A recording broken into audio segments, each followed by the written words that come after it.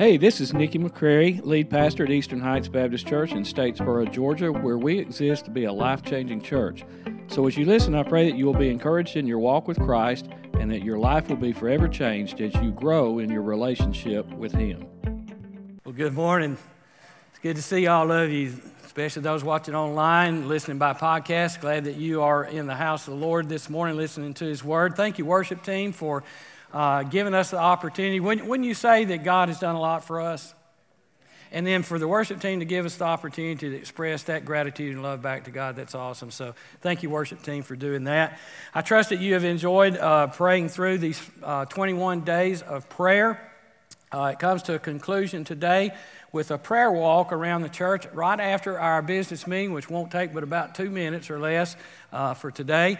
And so if you're physically able, we encourage you to do the prayer walk around the perimeter of the church. We have up here on the stage as well as at the hub some general instructions about things that you can do as you prayer walk, and some specific things as well, like when you go by the kids building, you pray for the kids ministry, pray for Kim Friedman, pray for all those working with the kids. When you get around the other parts of the building, the same thing with all those different areas. And so we encourage you to do that sometime today if you can. Now, 21 days of prayer is ending, so we needed something else to do, right? So up here on the stage and again at the hub, we have these little bookmark cards called 90 Days with Paul. All right, and you can see up here there's all the books, writings of Paul that we're going to go through in 90 days. There are some catch-up days in there in case you get behind, but there's 4 suggestions to do after you read that part of the Scripture that you can pray, because we're still trying to learn how to pray first instead of praying last, right? We don't want prayer to be the last attempt. We want it to be the first thing we do. So I encourage you to grab those. And if you didn't know, on Wednesday nights, every Wednesday night at 5:45 to 6:45, we have prayer in the sanctuary. The doors are open, and it's a come and go kind of thing where you can come in and pray for 5 minutes. You can come in and pray for 50 minutes if you want to. But we have suggested prayer guides in there as well each Wednesday night to come and just pray for whatever's on your heart, whatever's going on in your life. So encourage you to come by and take advantage of that as well. And then today at 5 o'clock, we have our recognized class. So if you missed that in the cycle going through,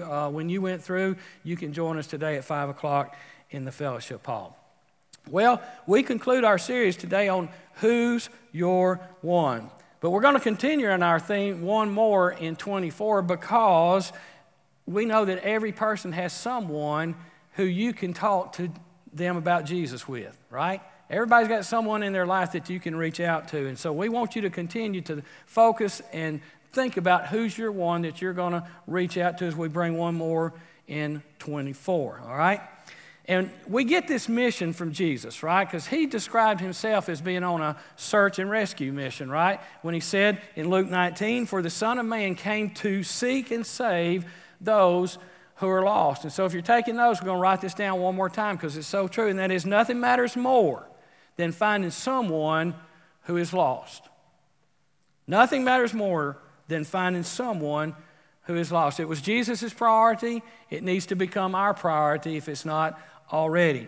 But speaking of being a follower of Jesus Christ, we're going to start a new series next week. It's kind of follow up to this one as well. It's called Dare to Follow, because no one accidentally begins to follow Jesus better. Have you ever noticed that? That just doesn't happen by accident. There are actually, steps and disciplines and things that you have to choose and prioritize in your life in order to follow Jesus better. So we're going to be talking about what those are, and it'll be some of the steps that we have in our DARE process that we teach everyone. So it's going to be good, and it'll be really good if you could get your one to maybe come to church next week as we start that new series, or maybe a co-worker, a friend, or neighbor. But we encourage you to do that. But today we're going to pick up with the last part of Luke 15. We're going to pick up where we left off in the story last week with the story of the prodigal son. Now, I know last week I read my version of the prodigal according to primetime television shows, and if you missed that, you can go back on Facebook and watch that on video, or you can go watch it or listen to it on your favorite podcast device, whatever that might be, and you can go back for any of the others that you missed in the series, or even other series before now, so we encourage you to catch up and do that. Now, we call it the parable of the prodigal son, but Jesus didn't call it that.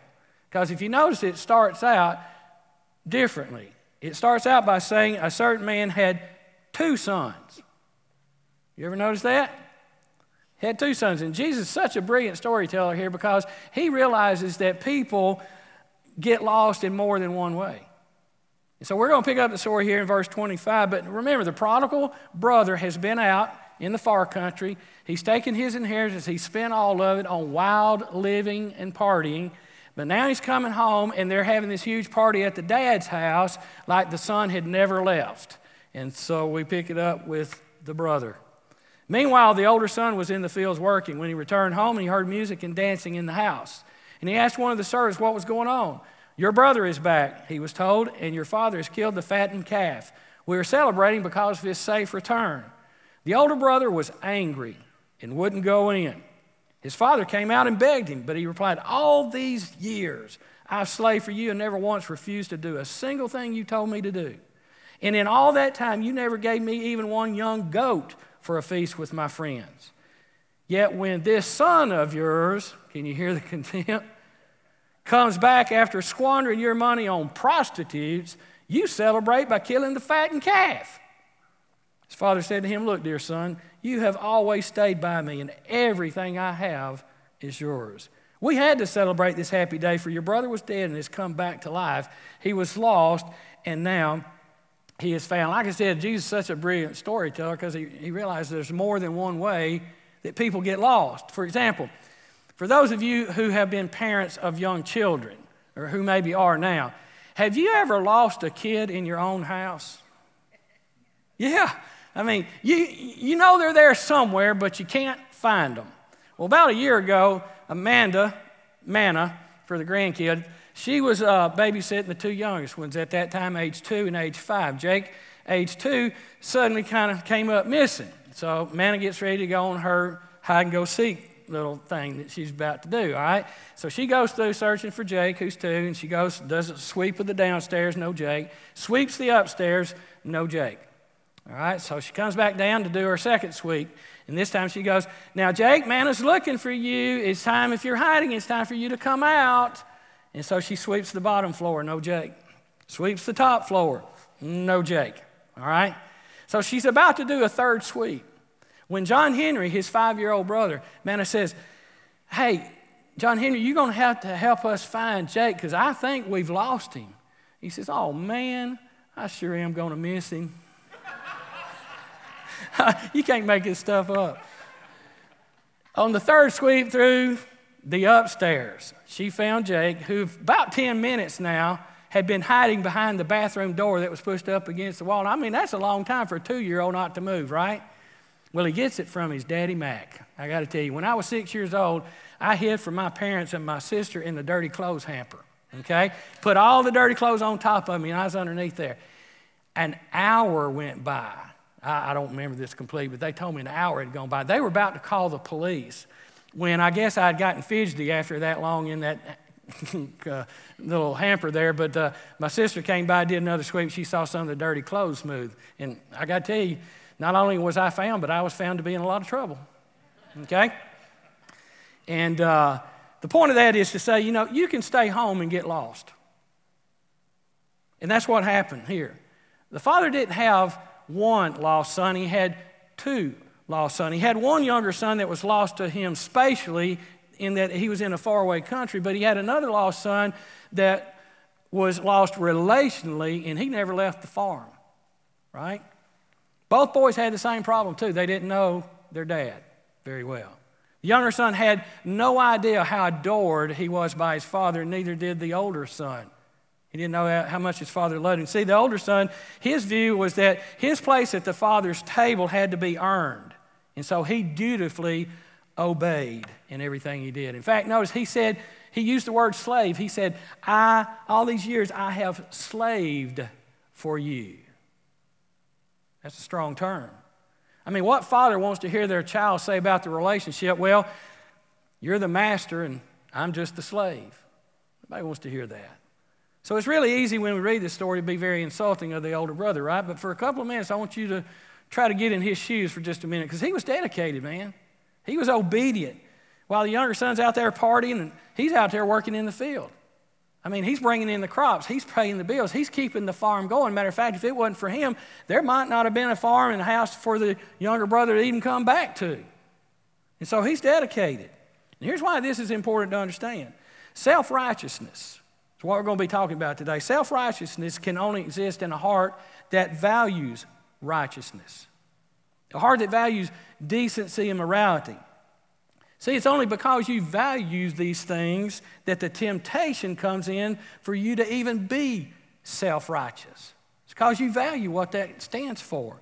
For example, Jesus tells us the story of the two men who went to the temple to pray. And the Bible says that this one guy, he was a very noble man. He was very decent. He was very upright. He valued righteousness, right?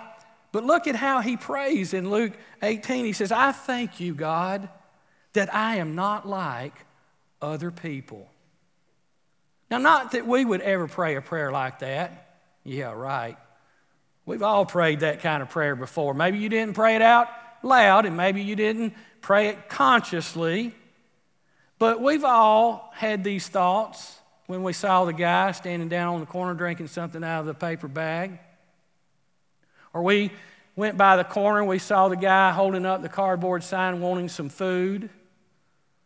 Or we were at the convenience store and we were pretty certain that that lady was spending her last $3 on a lottery ticket. And then that group of boys that's walking down the road with their pants hanging halfway down their legs. And you thought, thank God, I'm not like any of those people. Yeah, that kind of hurts, doesn't it? Because it's true. We've all had those thoughts. But when you really do want to make better choices and live better values, live those out in your life, there's always going to be the temptation for the enemy to sneak in and say, you know what, because of all those things that you're doing and trying to do, you are a little bit better than those folks around you, right? You see, the older brother, he wasn't far from the father because he was wicked. He was far from the father because he actually thought he was very righteous. And that's the whole thing I want you to see today. If you're taking notes, write that down. It might just be possible that your one could be one who thinks they are righteous. Your one could be that person out there that says, you know what? I've had all the Jesus I need. I've got enough. I've been in church a lot of years, and I've got all the Jesus I need. Whew. But notice that the father noticed he was missing. And that's the thing about God. He notices when any of his children are missing, and he goes looking for them. And every person breathing needs to be a child of God. Because God loves the self-righteous as much as he does the unrighteous. And somebody here needed to hear that today, either for yourself or someone that is going to be your one. Because it's so easy to mock and criticize and post stuff about all the people out there, that are self-righteous. But, when we do that stuff, we're not being like Jesus. Because he loves the self-righteous as much as he does the unrighteous. We got to get that in our head. So each week we've seen Jesus have an encounter with someone who was lost in a different kind of way, right? Well, today we're going to look at a man who was lost in his own righteousness. In Mark chapter 10, if you would flip over there, Mark chapter 10, beginning at verse 17. As Jesus was starting out on his way to Jerusalem, a man came running up to him, knelt down and asked, "Good teacher, what must I do to inherit eternal life?"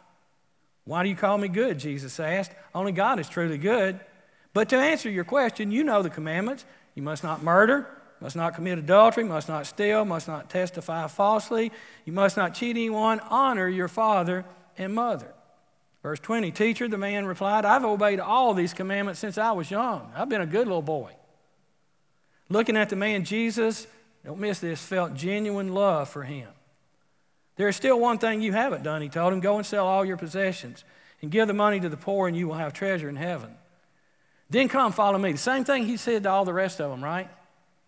At this, the man's face fell, and he went away sad, for he had many possessions. So there's a lot of takeaways from that, and I'm going to give you a couple of them real quick. It's not even in your bulletin. First of all, I want you to take note that Jesus had great love for someone who thought they had a great opinion of their own selves. Notice that. Second of all, this man's goal in life was to be good. The more commandments I keep, the more heaven points I get.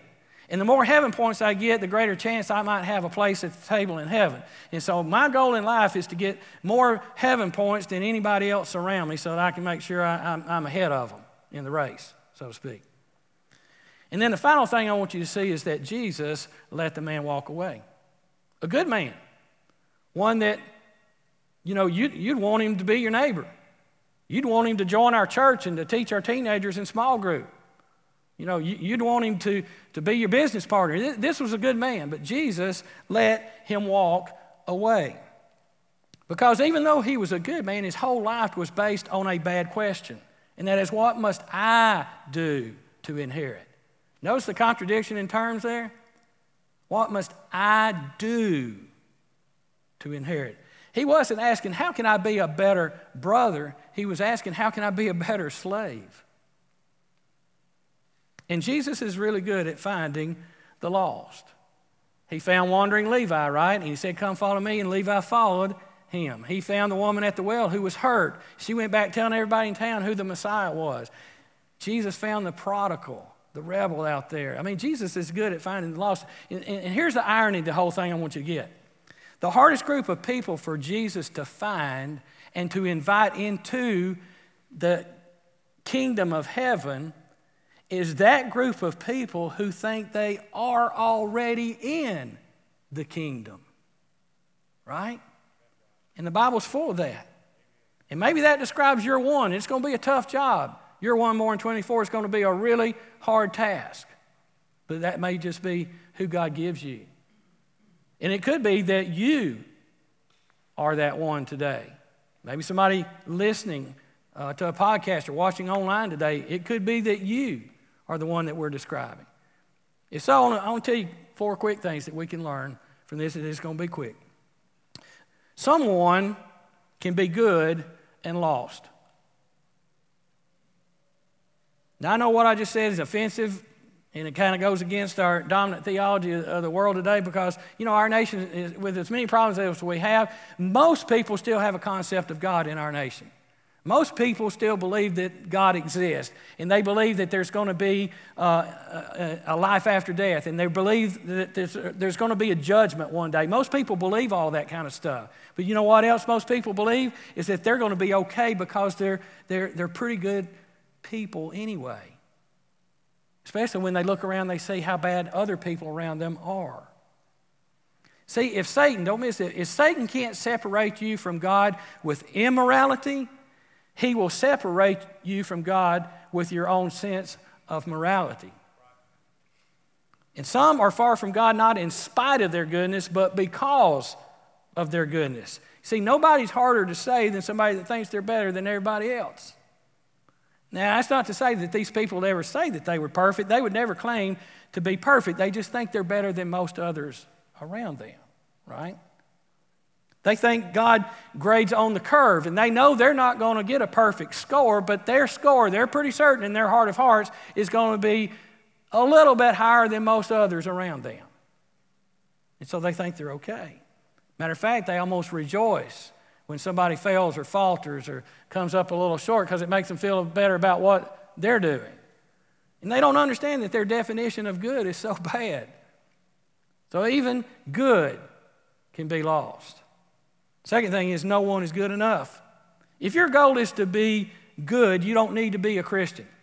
There are all kinds of religions and all kinds of moralities out there that will teach you how to be a better person. You don't need to be a Christian.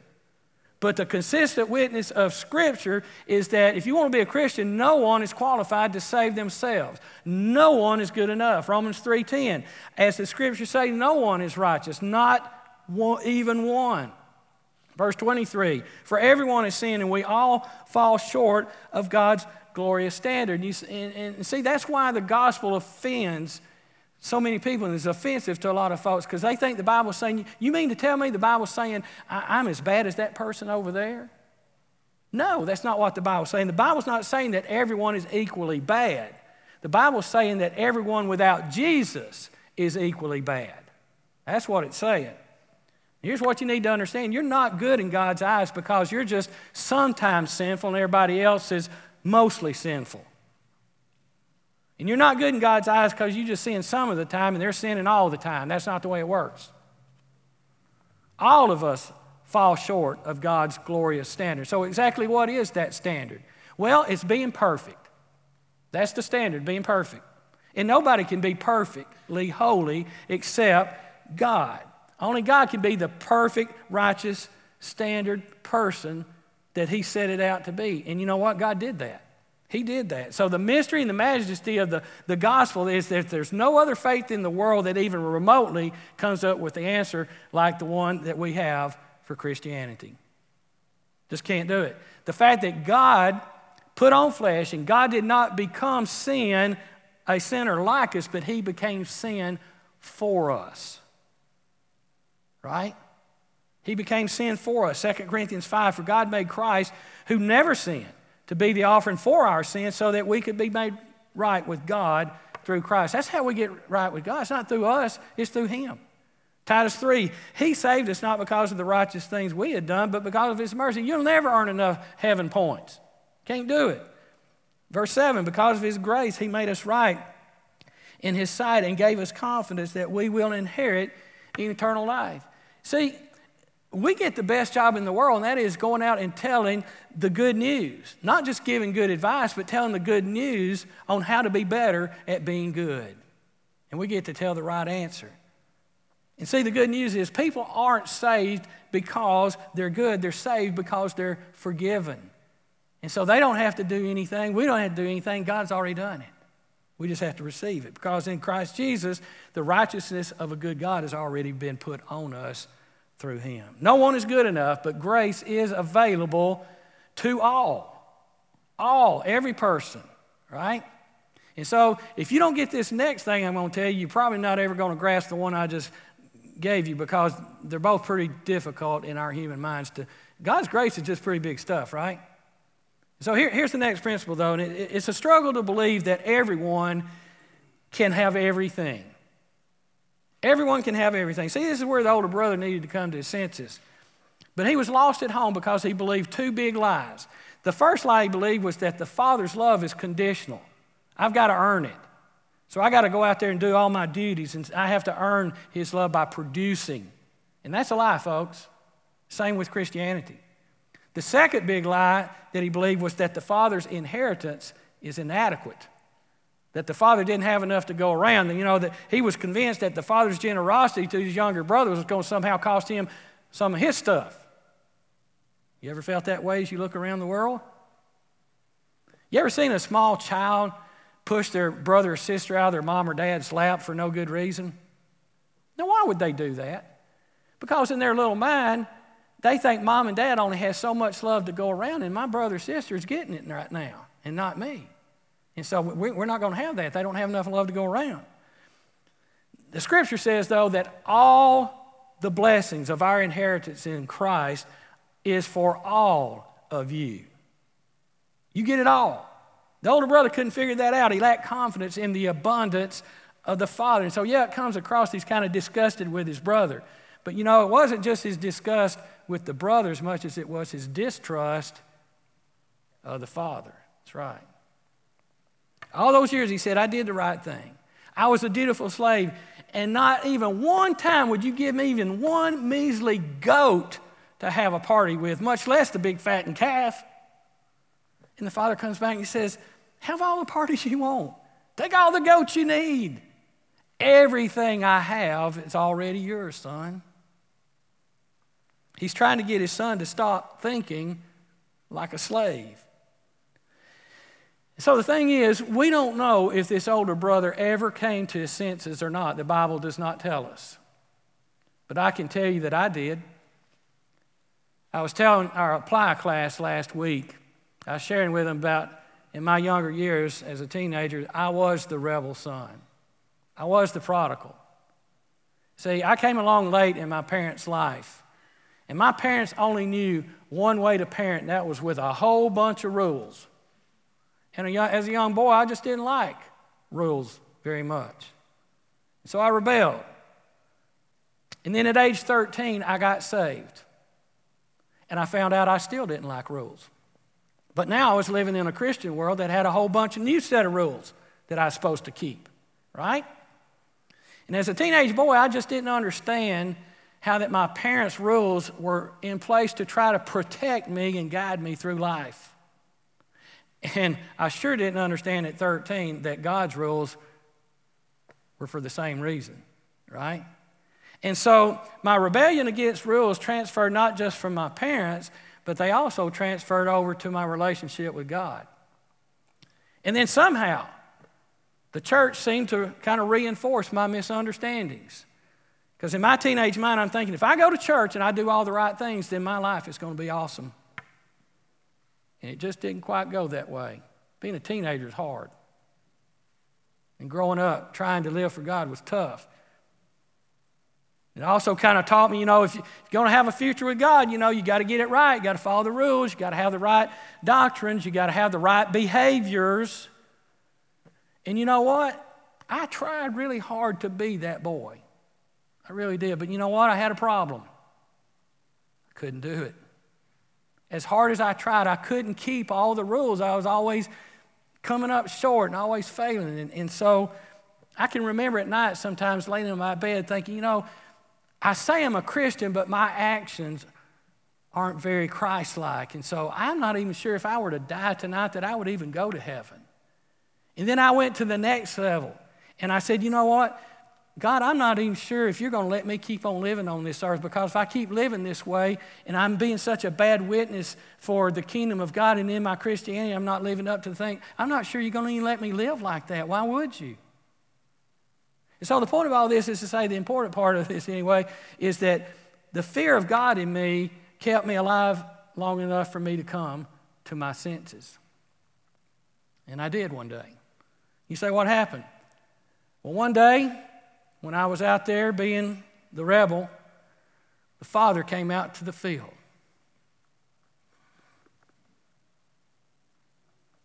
And He kept chasing me. He kept pursuing me. And He kept showing me how much He loved me. Because you know what? The Father loves the self-righteous as much as He does the unrighteous. And the Father helped me come to my senses. And so the next question is, well, how did He do that?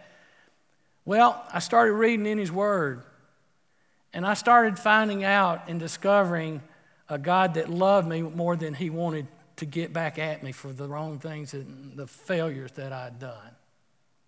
And that His grace somehow mysteriously covered every one of my shortcomings and my failures, and it did it 100% of the time. He always forgave me every time I asked Him to. And some of you here today, you need to reaffirm the fact that you too are a child of God, right? Reclaim that once again. Romans 8 says, so you have not received a spirit that makes you fearful slaves. Instead, you received God's Spirit when He adopted you as His own children. Now we call Him Abba, Father, which means dad or daddy. And don't take this wrong.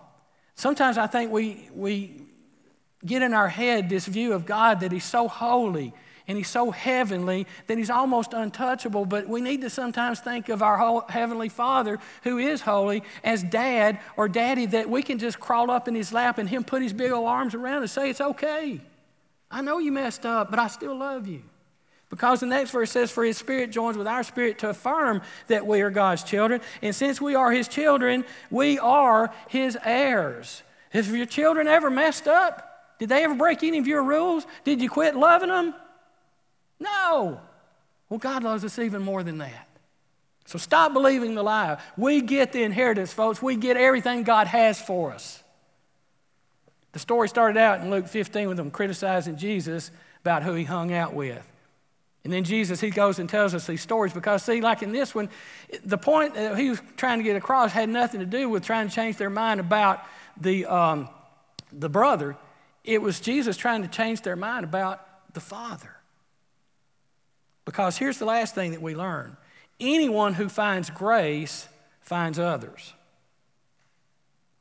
See, Jesus isn't just inviting us to the celebration party. He's inviting us on the rescue party. He wants us to join that party too, because you know what? Found people find people. You've heard that, right? Well, last week I gave my version of the story according to prime time. I'm going to be even more presumptuous today to say that this story, as great as it is, could have been told even better. Okay? Don't fire me yet until you hear it. I think it could have been better if Jesus would have told it this way. It was a father and he had 2 sons. And the younger son came and said, "Give me my inheritance now." And he took it and he went off to a far country and he wasted it on wild and sinful living and dishonored the father's name. But every day the father would go out to the porch and look down the road, and his heart broke for his lost son. And also in the house there was an older brother who loved his dad, and he couldn't stand to see his father's heart so broken. So one day he went to his bedroom and got his suitcase, and he got all the money together he could get. And he went out to find his younger brother. He went to the far country. He went to the bars. He went to the brothels. And he heard he was out working in servitude to a pig farmer. And he found him in a barn, feverish and weak. And he was about to pick him up when the pig farmer burst in and said, "You can't have him. He's in debt to me. He's my slave." And the older brother says, "I'll give you everything I've got, all my privilege and all my wealth to pay his debt for him." And then he picked up his younger brother and he started home. And the father was out on the porch and he looked down the road and he saw his 2 boys and he took off and he ran and he showered them with hugs and kisses and tears. And they all went back to the house and they had the most wonderful party ever. I told you. An even better story, right? Well, see, in a way, Jesus did tell that story because that was his story. Jesus is the older brother who came looking for the younger brothers and sisters, which are you and I. And then Jesus went to the cross and he died to pay our debt so that we could be free. But you know what? Jesus also went to the cross because he loved his dad. And he knew that this was making his dad happy because, you know what? The Bible says this was the Father's plan and will the whole time. See, Jesus really is good at finding lost people, even people who are good and lost. And he is asking us to come join him in finding other people. So I encourage you to take away today what we've been taking away all month long, and that is someone's eternity is depending on you. Someone's eternity is depending on you. So the next question is very important. What's your next step in reaching yours? I mean, we've been talking about it for a month now. Maybe it's to invite them for lunch, take them out to dinner, have them over the house for a cookout. Maybe it's to go to the movie with them or sporting event. I don't know. It could be to invite them to church next week as we start this new series. But someone's eternity is depending on you. Would you bow your heads and close your eyes as we pray, as we wrap up this series today? I'm going to be praying over you, but here's what I want you to do. I want you to ask the Father to bring that person to your mind, that one who is far away from God right now, and I just want you to think about them for a second. Get that person in your mind. So, Father, we confess your goodness today. You're a good Father. You don't hold back anything from your children. You shower us with grace, with mercy. We don't have to perform to get your love. All we have to do is trust it and receive it. So, God, because you're so good, we're asking you to create in the next month an opportunity for us to have that conversation with someone who doesn't know who you really are. And we believe that you'll do that because you love your kids even more than we do. And I pray for that person who is in this room today, who is watching online, who is listening to this by a podcast or some other way. I pray, Father, if they are that one who might just feel like that they're righteous enough without you, to come to that understanding and be awakened by the power of the Holy Spirit today in their heart to understand they are not. They are not good enough without you. And so, Father, we pray that you would bring back those who have wandered, who have gone astray, for whatever reason, whether it was just they didn't see it coming or they did it as a rebel. Doesn't matter. You still love us. And so bring us back even today. In Jesus' name we ask it. And all God's people said, Amen and amen. Let's all stand as we sing, as we worship together. We got much to be thankful for. We're blessed today. Amen. Amen. Let's sing. We hope you were encouraged by this message today. If you would like more details on our church, please visit us at ehbcstatesboro.org.